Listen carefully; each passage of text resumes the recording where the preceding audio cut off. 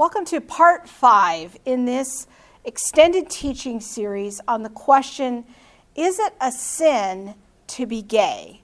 And we have been looking at a number of related questions as it connects to the whole cultural conversation we're having both inside and outside the church about LGBT issues. And in particular, in this teaching, we're going to talk about the question, what does it mean to be transgender? This is a little bit of a different kind of conversation than just strictly the gay and lesbian discussion. So I wanted to take more extended time to go into this. And when we think about the T in the acronym LGBT, that stands for transgender. And many of us are familiar with the rainbow flag, which has come to be a symbol of the gay community. But the trans community is kind of a subgroup of the gay community, and they have their own flag, which is pictured right here. So if you happen to see this flag, you'll know that that is referring to transgender people. And in fact, here's their symbol as well. I've put it right next to the flag so that you can see, if you ever see this symbol, you'll know that this is referring to transgender. So as we've done in other episodes, we're going to consider both models. We're going to first start off with the progressive view. And this can both be progressive in our culture as well as progressive evangelicals or progressive Christians from within the church. So what is the progressive view of transgender issues? Now, we might have seen one of these magazine covers in recent years, the very famous now Caitlyn magazine cover for Vanity Fair, when Bruce Jenner, who is arguably the most famous transgender person, started identifying and dressing as a female. And then this more recent cover from National Geographic talking about the whole gender revolution and what is happening in the emerging generation and how their thinking is changing about gender. So we're going to get into that in just a few minutes. You may have also seen the new CoverGirl for the makeup line. CoverGirl is actually a guy. And this is a post from his Instagram account when he was making the big announcement that he was going to now be the new face for CoverGirl makeup, and showing him wearing makeup. And there you can see in that picture just kind of the blending of gender that's happening there for him. So when we think about even the term gender, when we're coming at it from the perspective of within our culture, within the progressive, more liberal slant to things, let's start with some very basic definitions. In this point of view, gender is nothing more and nothing less than a social construction. It's basically how society thinks that men and women should act. And this can vary from society to society. And it connects to things like jobs. What kind of jobs are appropriate for men? What kind of jobs are appropriate for women? It can be about our clothes. You know, is it okay for men to wear dresses and women to wear pants? And it can even relate to our behavior. Aggressive behavior is seen often as being more of a male type behavior. Compassion and empathy is often viewed as being more of a female type of behavior. And so these people that hold to the idea that gender is nothing more and nothing less than just a social construction will often use the example of, we'll see in some societies, like in Scotland, it's okay for men to wear dresses. They just call them kilts. In the Middle East, they wear dresses, long dresses, the men do.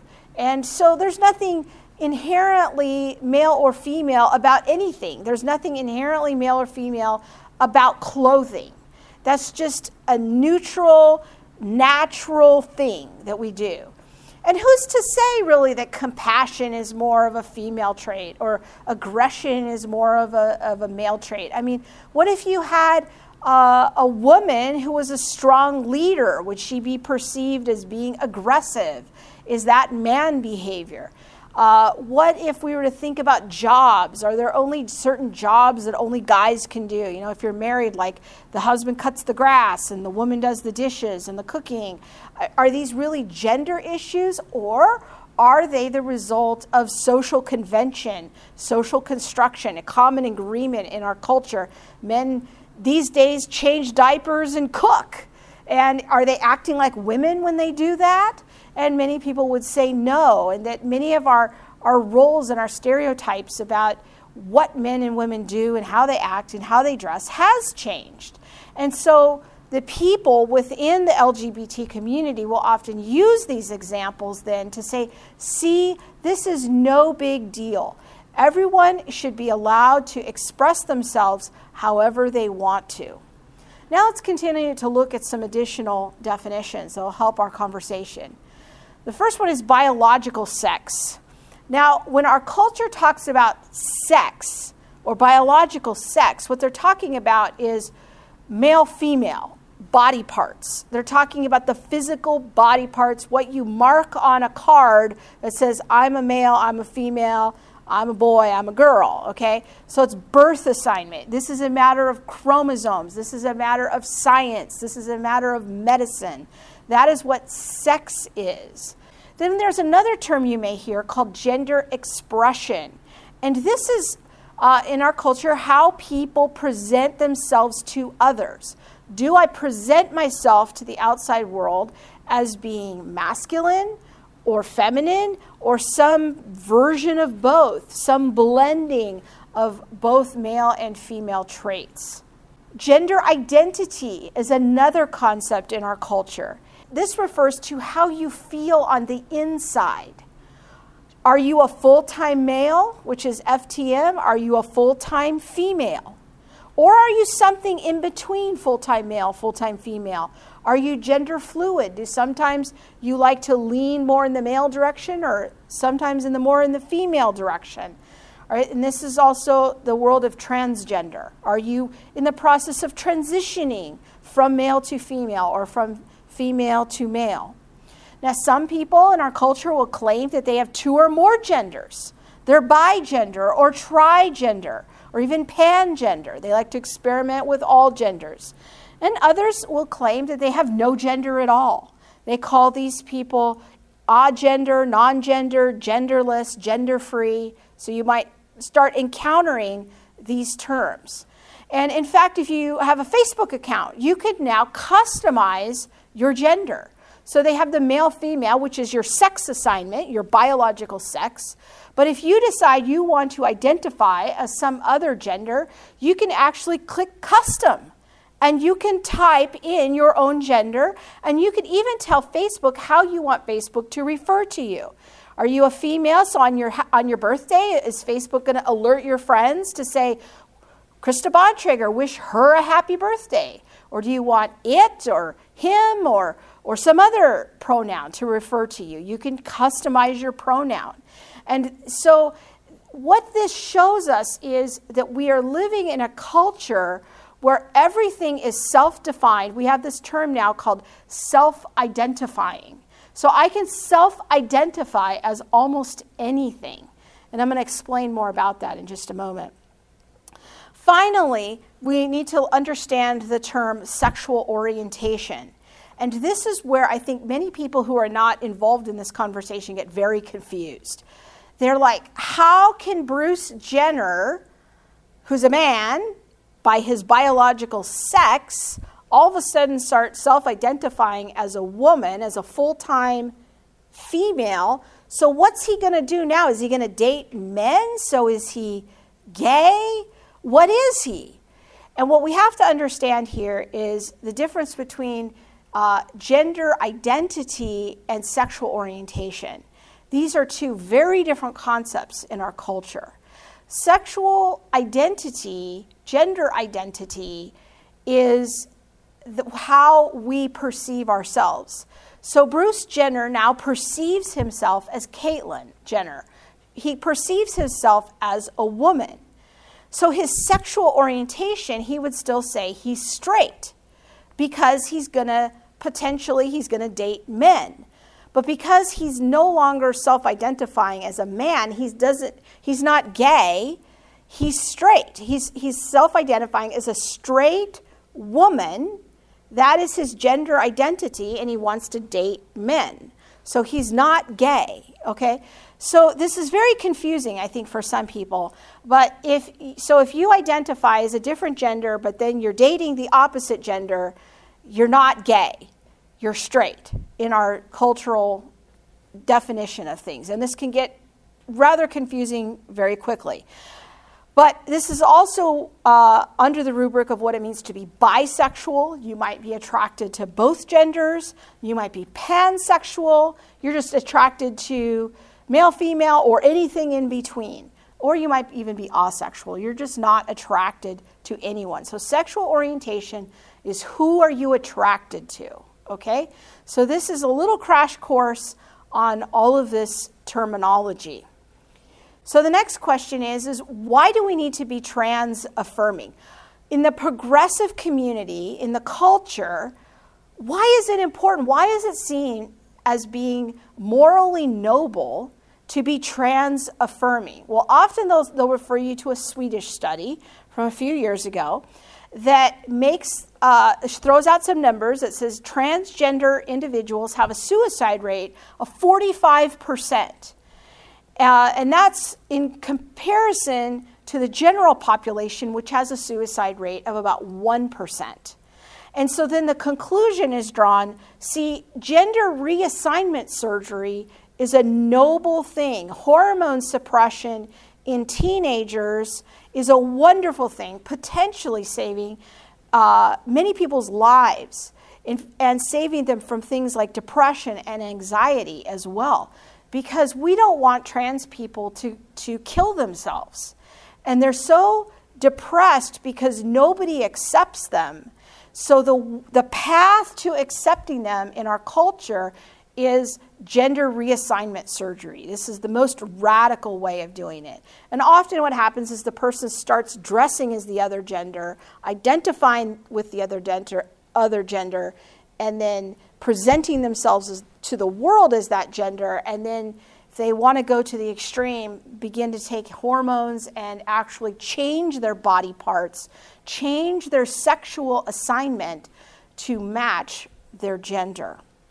And often when you talk to trans people, if you ask them, well, how do you know that you're transgender? They will give you answers like this.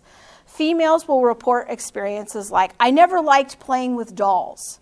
I never wanted long hair. When my mom put me in a dress, I would cry and cry. It was just torture. Males often report things like, I would dress up in my sister's clothes and play with her dolls. And pretty much males and females both report experiences where they'll say, I always felt different from my peers. So these are things that if you ask a transgender person, how do you know you're transgender? Usually you'll get answers something along these lines. One thing I think is interesting is that on the one hand, the trans community will tell us that gender is 100% social convention. Clothes are social convention, jobs are social convention, how we present ourselves to the outside world is all social convention. But then they will tell you these stories, well, I didn't fit into the stereotypical ways of being, so therefore I think I'm the other gender. Well, if it's all social convention, who cares?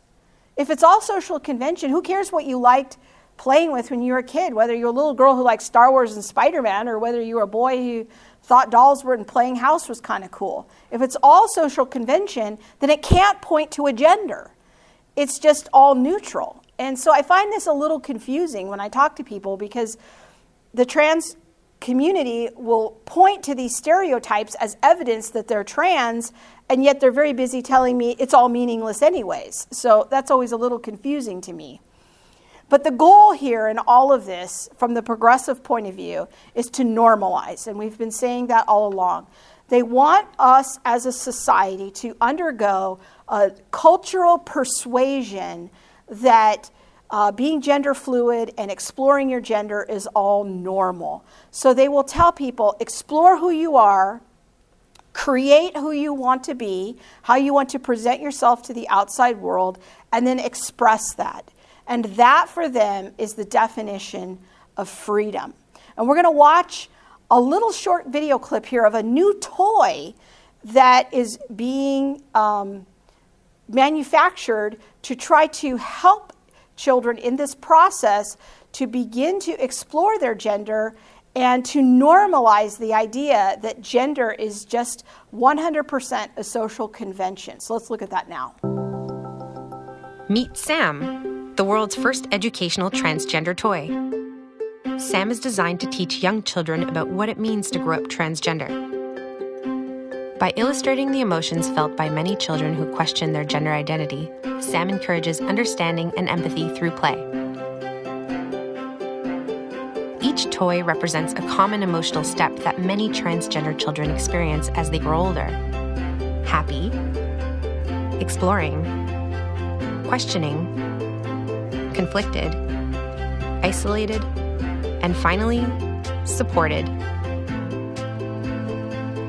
Sam was designed in Montreal by Romeo Fils and Shed and will be manufactured out of toy-grade BPA-free PVC. Sam is 100% safe for children to play with and 100% safe for adults to talk about openly. Inside every Sam toy is a heart that represents the you inside.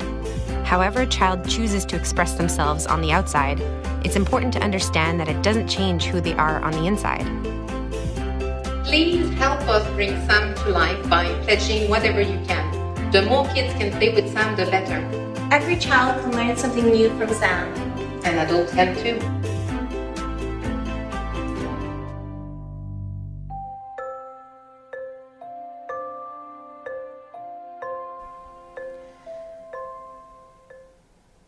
Now, what the toy manufacturers want us to learn from playing with this Sam doll is that every trans person kind of follows this pathway, this journey, if you will.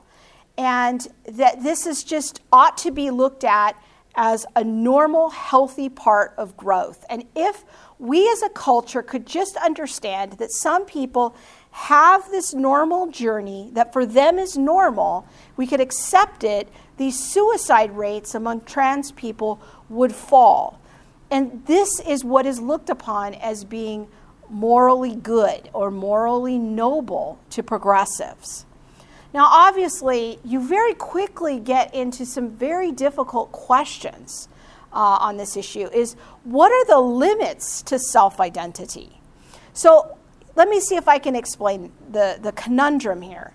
Is that if we're not going to go by physical sex assignment, if we're not going to go by chromosomes, if we're not going to determine our gender based on our sex, what are the limits to self-identity? For example, this was a news story from just a couple of weeks ago. This headline was trending. It says, doctoral student identifies as a hippopotamus tranimal and says it makes him feel sexy. So if I'm not going to go by my biology, can I self-identify as anything? Can I self-identify as a hippopotamus? And can I customize that on my Facebook account? What are the limits to self-identifying if the issue of gender is in my mind and not in my physical body? And this is a very important point for you to understand, is that gender for the progressives is a mind problem. It's in the mind. It's how I perceive myself and how I want to present myself to the outside world. And that can be completely different than my anatomy. And it has no connection to my anatomy. Gender is not the same as sex. Sex is anatomy. Gender is my mind. So if in my mind I want to self-identify as a hippopotamus, shouldn't I have the freedom to do that, regardless of what my physical anatomy is? It seems to me like this story is just a logical extension of that way of thinking. Here's another one, a little more disturbing, here's a 52-year-old father who self-identifies as a 6-year-old girl. And he has been adopted by another couple, and they allow him to play with their 8-year-old daughter. But again, if we're not going to base things on a natural reality of what my sex assignment is or what my age is, and everything is a matter of my mind, if I feel like I'm a 6-year-old girl, regardless of my sex assignment, then I should have the freedom to do that. So the question is going to become among the progressives is how far are you willing to go with this? And I think that's a fair question to ask them, to say how far are you willing to go with gender just being in our mind, being separate from our sex, and how far are you willing to push those boundaries of self-identification? Now let's take a look at the traditional view of gender and sex. In the traditional view, transgender is clinically was referred to until fairly recently as a psychological disorder called gender dysphoria. And gender dysphoria was in the psychological diagnostic manual for decades. But the idea of gender dysphoria is really not a term that is used much among clinicians anymore, because we have this new term of transgender where we try to help people go on a journey like the doll Sam. But gender dysphoria for decades was looked upon as being a psychological disorder. And here is kind of a quick and dirty definition of that, is that something happens that brings the person's physical body, their sex assignment, their chromosomes, out of alignment with their soul. In other words, their self-perception, their gender identity. And this is where we get the separation of sex and gender. So for them, in the traditional position, sex and gender go on top of each other. My sex determines my gender. But our culture has now separated these two ideas. So I can have a sex of being a female, but I can present myself to the world as a male. I think in my mind like I'm a man, and then I can eventually have medical reassignment surgery to actually change my physical body to come into alignment with my mind.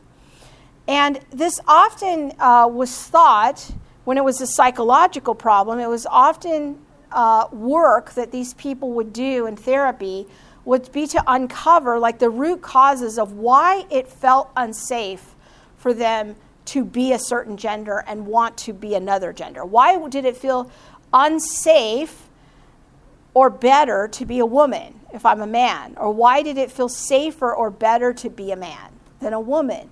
These were kind of some of the core issues that people would wrestle through in therapy who suffered from gender dysphoria.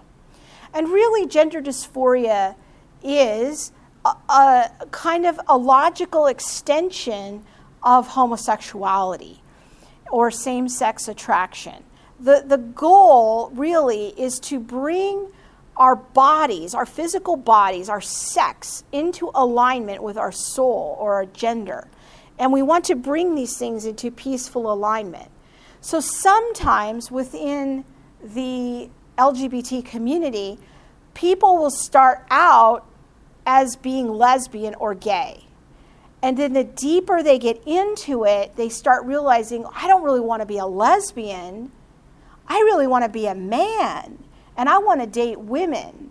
I don't want to be a woman dating a woman. I want to be a man dating a woman. Or I want to be a woman dating a man. I don't want to be a man dating a man. I want to become a woman and date a man.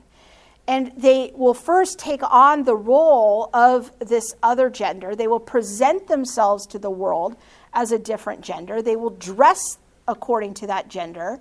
And then they eventually want to more and more move into that gender through hormone replacements or even sexual reassignment and alteration of their physical organs. So really, transgender is kind of the natural extension for many people of being gay. And so you might know people who are kind of gay first or lesbian first, and then they transition to being transgender, and that's why. But really, there's only two options if you have gender dysphoria. If you don't like your gender, you're born with your sex assignment I'll say I'm born as a woman, but I don't like being a woman. I want to be a man. I got two options. I can either, in the traditional view, I can either align my soul or my gender with my physical body. I can do things like we talked about in the last episode. I can overcome lies. I can learn my identity in Christ. I can repent of my sins. I can do all of these things to try to bring my soul into alignment with my physical body. Or, in the progressive view, I align my physical body with my soul. I begin to dress differently, and I begin to change my hormones, and I can even consider changing my organs. But the goal is the same. Do you see that? The goal is peaceful alignment of our body and soul. It's just two different pathways to get there. That's the main difference between the traditional view and the progressive view. How do we resolve gender dysphoria?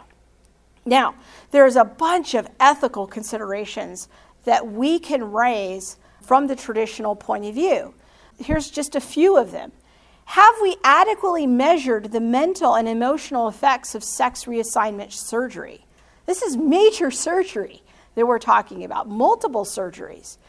Have we really scientifically looked at the results of that?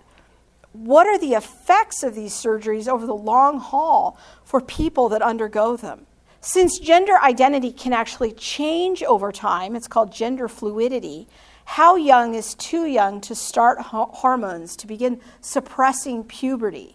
This is a very large question because it is a fairly well-known observation, although not talked about very much, that many people who used to self-identify as gay or lesbian then went back and they went to being straight. And they came out of that lifestyle. They went into it and then they came back out of it. And this is especially true for women. Women seem to have a pretty high degree of gender fluidity and going back and forth on that spectrum and finding different levels of comfort as they go. And I don't know about you, but there's a lot of decisions I made when I was 15, 16 years old. I don't think I'd want them to be permanent decisions in my life.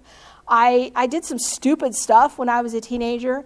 When we start talking about suppressing puberty through hormones, and have we really had a vigorous debate in our culture as to how young people can be and really make these decisions for themselves that are going to have a lifetime of effects?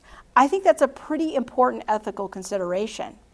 Have we had a vigorous discussion about the side effects of hormone therapy on a 16-year-old?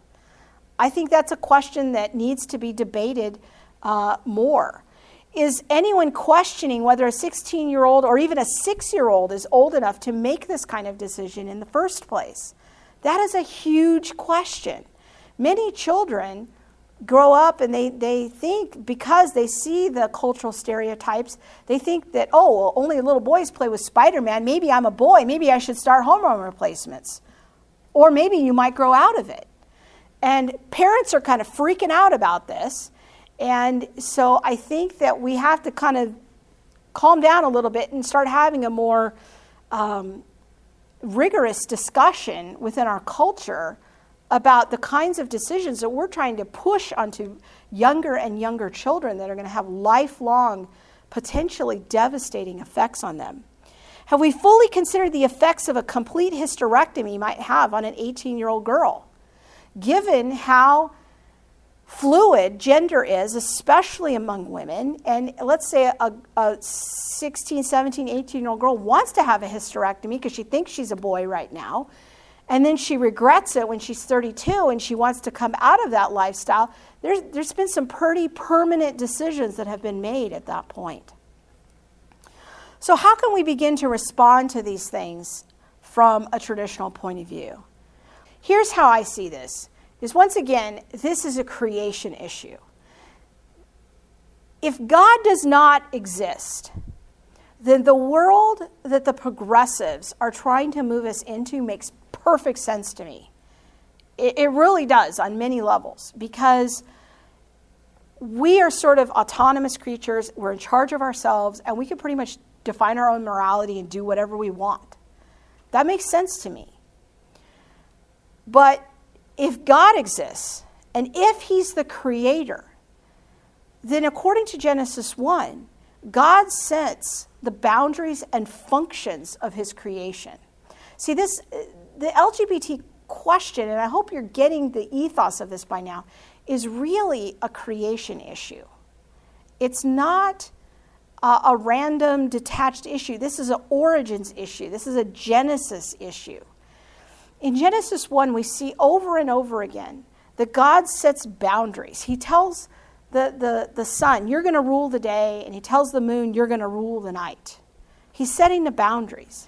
And when God sets up the boundaries of what's good, if you look through Genesis 1, he says he created the sun, moon, and stars, and it was good. He created the night and day, and it was good. He created the animals, and it was good. He created all of these things. And then there was something in chapter 2 that was not good. And that was that the man was alone, and that he needed a woman. I mean, the way that God has set up the boundaries of what human sex is that it requires a man and a woman. The body parts don't work if it's 2 men or 2 women without some modifications. And God labels what is good. This is a very important point, because God, as the creator, has the right to call some things good and some things not good. And we, as his creation, need to receive those labels and designations as here are the things that are good and here are the things that are not good. But what happens in Genesis chapter 3 is that humans then try to redefine good and evil. Eve eats of the fruit of the knowledge of the tree of good and evil. She doesn't want to just go with what God ordains. She wants to explore. She wants to go down a path of her own choosing. And to me, what's happening in our culture right now with the LGBT conversation is essentially an example of Genesis 1 to 3 replaying itself over and over and over again. We can either accept God's designations as the creator of what's good and not good, and we can accept his designations of what is good and evil, or we can try to redefine and explore good and evil on our own. This is the whole thing in a nutshell. So if you're in the traditional stream, the question of how do I come out of gender dysphoria? What is the pathway out of gender dysphoria? Well, if our soul has come out of alignment with the created order, our sex assignment, our physical chromosomes, then what we need to work on is our soul. We need to, again, undergo a process of spiritual transformation. We need to repent of coming into agreement with these thoughts and these lies and these deceptions. And we need to change our behavior and our choices. And we need to go down a different path. The key to coming out of gender dysphoria, it's not the whole thing, but it's the foundation of it, is repentance. Adopting God's definition of our sex and labeling all thoughts to the contrary as being a result of demonic deception. That is the foundation of coming out of gender dysphoria. Now, I've had people write to me and they'll say, I'm a man, I'm married, I've struggled with gender dysphoria for 30 years. I've accepted Jesus as my Savior. I've been baptized in the Holy Spirit. I still want to be a woman. What do you think I should do? Well, my question to that type of person, who I know you're out there and you're watching this video because you're curious what I think. And my answer to that is, if you still think you want to become a woman, then you really have not repented. Because repentance means you're going in a different direction. And this is why I totally disagree with the saying to pray the gay away or to pray the trans away. I don't think God works like that. I don't think God's going to just if I beg him hard enough, he's going to magically remove my urges. Rather, the pattern of Scripture is repentance. I change my behaviors. And as I change my behaviors, God then begins to work with transforming my urges and thoughts. But if I'm constantly still dwelling on the idea and flirting with the attractiveness of the other sex and the other gender, then I really haven't repented. My heart hasn't changed. I am still flirting with the seductive attraction of trying on the idea of going down this other path. And that's the same for homosexuality too. You can't pray the gay away. You can't beg God to take your desires away. God will let you keep your desires until you're ready to repent. And when you're ready to repent and you're ready to go a different direction and you're ready to make different choices and different expressions of who you are, Jesus will rush in and begin to change those thoughts, feelings, desires, and urges. But he will not magically take them away from you. So if you're still meditating on these things, start a conversation with the Lord about whether or not you've truly repented of the seductive attraction of these thoughts. I'm going to play a couple of video clips right now. Now, the first one is a montage that I've created of several people who have come out of being transsexual or transgender. And so they were born with one sex assignment. They went down the path of a different gender and presenting themselves to the world as their opposite gender, and then they came back to their birth sex. And so we're going to hear their testimonies and a little bit about their struggle and what brought them down the path of having and struggling with gender dysphoria. The second clip we're going to see is of an African-American lady who was a hip-hop artist. She's a spoken word poet, and she has a powerful spoken word poem that she's written, and we're going to watch the whole thing of her experience from first into lesbianism and then presenting herself to the world as a man. And then it also contains a little of her testimony of finding the real Lord Jesus Christ and coming to peace with her sex and her gender. Let's watch those now. So I grew up without a father until I was about 4. I had a stepfather that came into the picture. He was a very abusive man as well, and he was an alcoholic. I didn't feel very safe with him, and I didn't trust men at an early age. My sexual abuse started when I was, I would say, 5 years old, 5 or 6. And it started from family members, and I never really said anything about it, but it started at a very young age. And then it started happening with peers that were older than me, and it started to happen, and I didn't know what to do. I thought it was normal. I was safer around women, and I liked to be around girls, and all of my friends were girls. And I had an older brother who was the exact opposite of me. I was more on the feminine side. My brother was more on the masculine side. But I grew up with just tremendous amount of gender confusion. I was confused about gender. I wanted to be more like a girl, and I didn't like being a boy. And you can imagine what that was like in school. I was teased tremendously in school by my peers. By the age of 14, I started seeking counseling.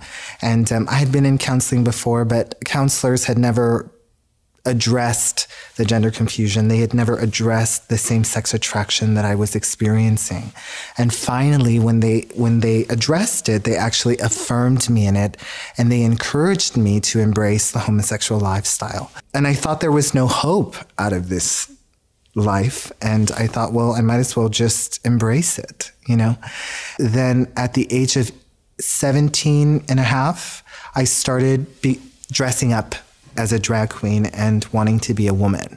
And because I grew up watching these cross-dressers, and I thought, well, this is my I'm going to live this fantasy of wanting to be a girl. And so I did. And by the age of 18, I started to compete in pageants. And by the age of 19, I started to compete in professional pageantry. And I actually went all the way to a professional pageant in Texas for drag queens. It was actually called the Miss Gay Texas pageant. I was one of those people who thought I was a boy living in a girl's body. I thought that somewhere in the mix of God making me that he had made a mistake, and that somehow I had to live with this curse of me having to be a girl. My mom would dress me up at church, dress me up on Sundays in a pretty dress and curl my hair, and I would stand in front of the mirror and I would just cry because I hated it so much. I hated it so much. I would pray at night. I would pray and I would say, God, please make me a boy. Please make me a boy. Please make me a boy. Like I literally thought this was possible. And I liked girls too. From a very young age, I liked girls, and I actually hated it because I went through major heartbreaks because I would have feelings for people that didn't make any sense. I had feelings for people that would go nowhere. It's not even something you could act on. It was something that didn't make sense, that you were an outcast. And I had these feelings that you would just get broken hearts because there's no one that's ever going to feel the same way about you that you feel about them. It was a summer day, and I grew up in a tiny house with a big yard. And I was running around without my shirt on because by then I knew I already wanted to be a boy. So I was already acting out. My shoe had come untied. And so I went up to my mom and I asked her, will you please tie my shoe? And she's like, I won't until you put your shirt on. And then I'm like, okay. So I just took my shoes off and ran around because I didn't want to put my shirt on because then that would make me a girl. I viewed my dad, he emotionally was abusive to my mom as well as verbally. I did see my dad hit my mom. It was only like twice. I know that's twice too many, but as far as, physical abuse, there wasn't really anything. My dad was a very jealous man, very insecure. I realize now he's very narcissistic. So it was pretty much all about him. But in the verbal abuse and in the emotional abuse, I watched my mom crumble underneath that.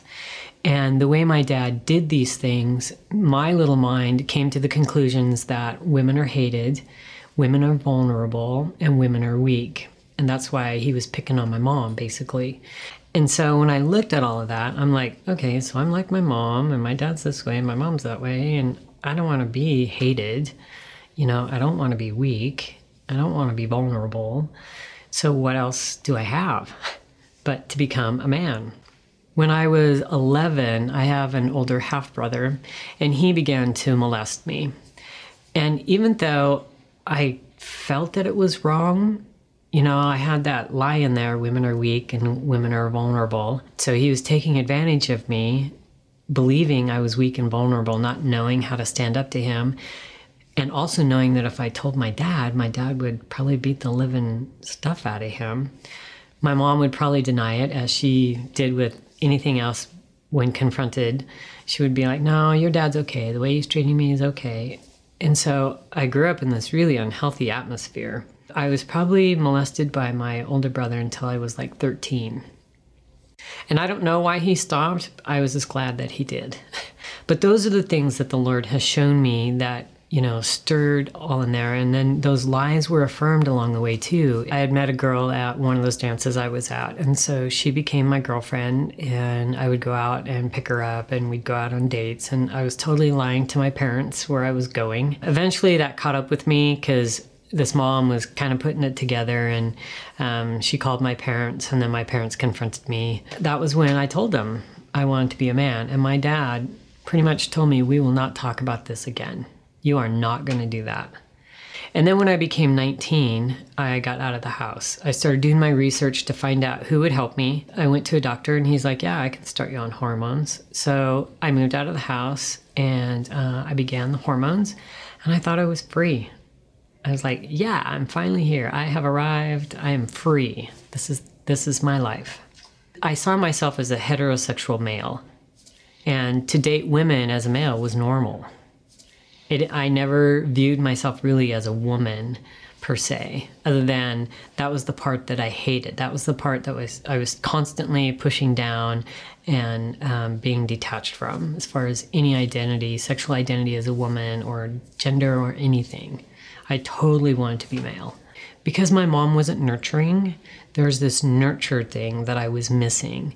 And I believe that's why I thought wanting to be with women was normal, because a lot of the women that I would choose would be very nurturing, very gentle, very soft, ones that needed to be protected. Because one of the vows that I made is that I'm going to be the man my dad is not. I'm not going to be an abuser. I'm not going to be those things that he is. So I took the hormones. Of course, right away, I started filling out muscularly. I started getting acne and started to grow a beard. And I think so I started at the age of 19. And I think from 19 forward, I don't think I was ever without a mustache once I was able to grow one. It was part of my identity. You know, as I viewed my mom, I'm like, you were never very safe. And so I'm going to be strong. I'm going to be tough so that no one can take advantage of me. I won't be weak. And I can protect the women that need protection. And after I broke up with her, I immediately got into another relationship with a woman. I was on the rebound. And after about a year of dating her, we were fighting a lot. And I woke up one morning and I realized, oh my gosh, she's my mom and I'm my dad. And I'm like, I'm abusing her just like my dad did. Maybe not to the same degree, but it was close enough to realize I can't be doing this to her. I have become everything that I vowed I would not be. When it all started for me, I was about 4 years old. And my grandmother was, for whatever reason, enjoyed cross-dressing me. And by the time I was 5, she had made me a purple chiffon full-length dress.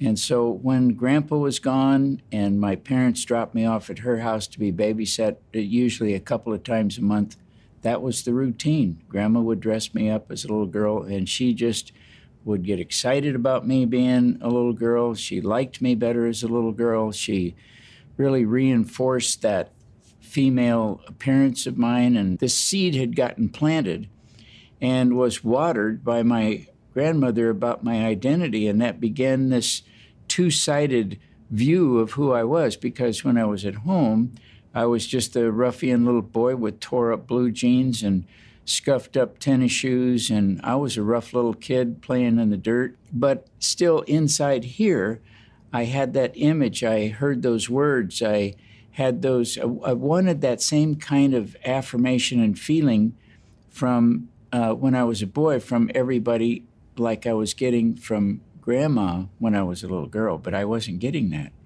As a family, we were living in Southern California and started going to Forest Home Christian Conference Center regularly. We'd go for couples conferences and family conference, and every time we went someplace, it was really connected to the conference center and trying to connect with my relationship with Christ. I was trying to build that.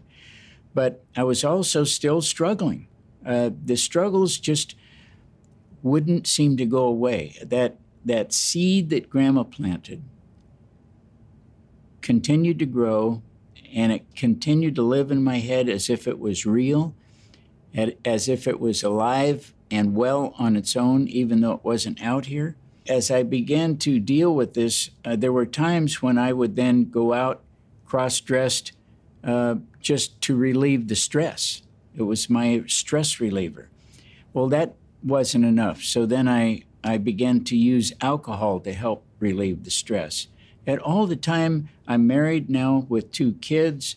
I'm going out. Nobody's knowing this. I'd find a place far away from home to do this because I had the funds and ability to do that. And eventually, I left the aerospace industry and took a job in the automotive industry. And that gave me a great deal more latitude because they would send me far away from home. So that gave me, and I had an expense account, so I was free pretty much to stay in hotels, cross-dress, go out, still do my work. I became one of the most successful people in the company that I was working for and got promoted. By this time, I was still struggling, still cross-dressing, still married. The shame of what I was doing was too much to talk to anybody about. So where I started this as a child and not talking, lived through it. That secret that my grandma gave me, you know, I kept that secret as far as what was going on. I knew how to keep a secret. In 45 minutes, he looked at me and he says, you've got gender dysphoria. And what you need to do is undergo gender reassignment surgery, take hormones, and just completely change and become female. And I waited 2 years. And during that 2 years, the pressure cooker, maybe from hearing it, maybe from grandma, maybe from the radio playing in my head, maybe from the sexual abuse, I can't begin to tell you what it all was, but there was a big mix master going on with thrown in with a little alcohol that by the time I was 42 years old, I had sat down with my wife and said, here's what's been happening. We need to divorce and I need to change genders. I remember the first time I kissed her lips. As my heart began to flip, all more convictions beginning to rip, I grabbed the hips and kissed the bottom lips because I always wanted to try it. For many years, the enemy infiltrated my thoughts with homosexual merchandise, and that day I decided to buy it, but he tricked me. He had me thinking I could just try it one time to see what it was like and I could move on, but it didn't work like that. 1 year into me, him, hers relationship, my gender did a flip like that. Sports, brawls over breast wife, beater over chest white, tea over rest. Now the organs that qualify me as a woman lay flat as my back was turned to the king. I'm wearing boxes as if I got something dangling in between, but nope, I'm still a queen. It seems that the outward exterior is often shaped by the inward brick. The scale of our self-esteem and mine was low.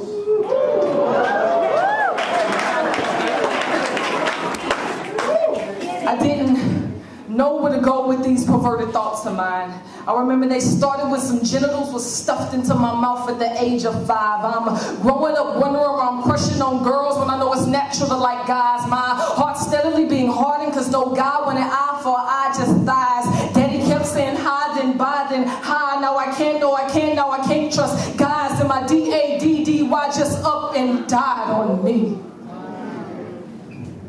His funeral was the last time I stepped foot into a church. I refused to deal with the eyes looking down on this deep-voiced masculine girl, yet couldn't see past my face to pray, past the pants falling past my waist, past the fitted caps and the braids, past the past hurts in my heart that pattern this ex-stud standing before you today. All I wanted was a hug.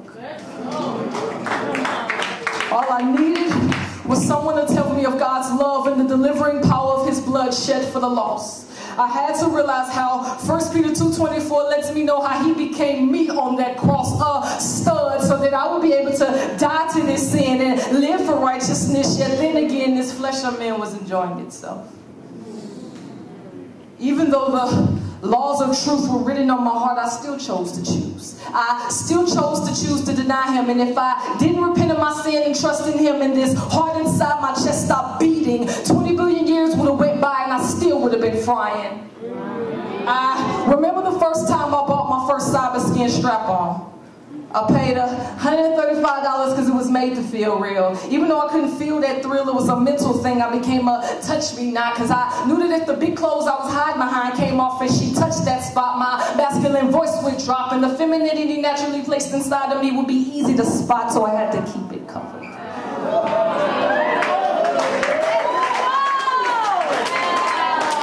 There was no need for a latex rubber, because underneath these jeans ain't no sperm or testicles, just eggs and ovaries. I remember when I was done using that strap-on that I strapped on and it was time for me to use the restroom, I still had to sit down to pee. What a reality check. I never knew it would get this deep, but when I opened up that door, I completely fell in. The scales covering my eyes just got thicker. The darkness made no room for the light. I actually started to consider hell in exchange for her being my wifey. Then one day the Lord spoke to me. He said, she will be the death of you. In that moment, the scripture for the wages of sin equal death finally clicked. As much as I thought that I loved him, my eternity wasn't worth that chick. My eternity wasn't worth that hit. My eternity was only worth having faith in what Christ did alone. As my wooden nose of sin grew long because of me lying to myself. Instead of me dying to myself, I was willing to die for myself. There was no blue fairy whispering in my ear, only the devil and me telling me what I wanted to hear. There was no Geppetto pulling on my strings. I attached myself to them things, being pulled and manipulated by my flesh and them spiritual beings. The more my wood of sin would grow, I could see it in my face. I can see the wood in my face. I can see him stretched out on the wood in my face, being the disgrace for the sin I was committing in his face. Even though I saw his blood on the wood in my face, seeing taking the wrath of the Father on the wood in my place, I still spat in his face, but his grace is sufficient.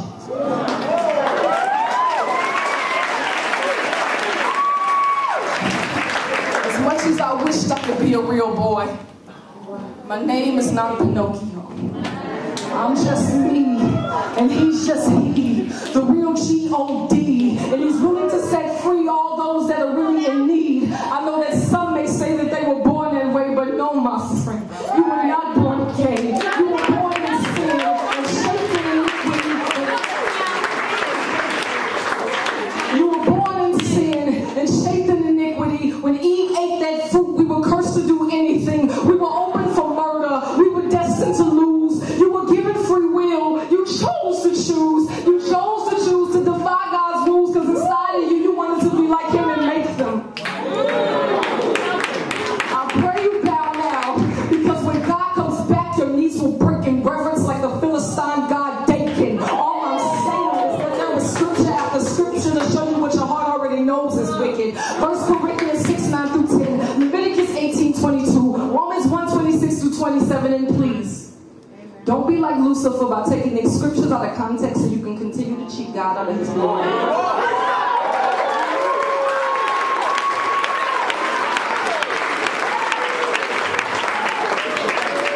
You know what's dangerous about being a stud? We not only affect ourselves, but we affect all the chicks that we lay with. We spend our whole relationship with that FEMA or whichever you choose by trying to make up for all the people that left our heart bruised. We become that father that left too soon. We become that dude that hit and quit after school. We become that mother that had too many rules by becoming the God that she's supposed to worship on Sunday afternoon. We take on the task of pasting together every piece of her that's been broken. And when we leave, those pieces that we held onto so tightly in our hands fall to the floor, patiently waiting on the next person to come through the door, leaving her even more broken than she was before. I know you may be thinking, man, this is me. This is who I am, but the thing is, it's really not.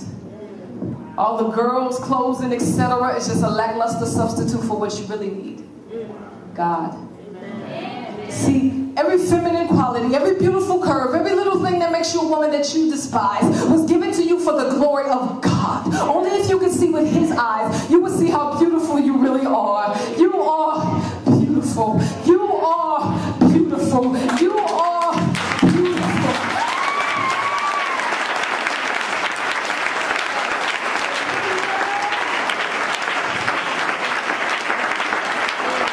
I know your pain may run deeper than you or I know, but you are not Pinocchio. You cannot be a real boy beautiful. Be you beautiful. The you God created you to be beautiful. Be you beautiful. Because he is worth it. Now, in the next video in this series, I'm going to talk more specifics about how you can begin to minister to people in the LGBT community. But I just want to say a couple of quick thoughts about transgender people and when you encounter people who struggle with profound gender dysphoria. First is be firm in your conviction that God's design is best for that person and that the supernatural power of the gospel can change people's desires, urges, and identity. This is so important, conviction. We worked in the first few teachings on the issue of conviction, getting clear about what the Bible teaches on issues related to same-sex relationships. So we want to be clear about that. We also want to have conviction, though, about the power of the gospel to transform and change people's lives. If you go on YouTube and you watch these testimonies that I've highlighted here, you watch them in their entirety, I think one of the threads you're going to see is that each one of them, when they encountered the real Lord Jesus Christ, they repented of believing these lies about their gender. They were changed. They were transformed. Maybe not instantly, but once their allegiance to Jesus changed, Jesus brought in a lot of change in their lives. So don't discount the supernatural power of the gospel to change people's urges and desires. The second point I want to leave you with, while you're waiting for the Lord to work in that person's life, while you're speaking care and love and grace and truth into their lives, that we're going to talk about in the next episode, be generous in your compassion for them. Many trans people have been through a lot. As you can see in those clips, those people had been through a lot of very painful, often abusive experiences. So be generous in your compassion and your care for them.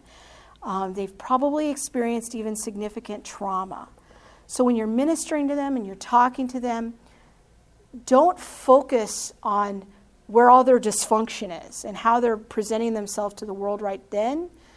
Focus on asking the Lord to give you a prophetic vision for that person of who they're going to be in the future, and begin to speak life into them and invite them into your gender.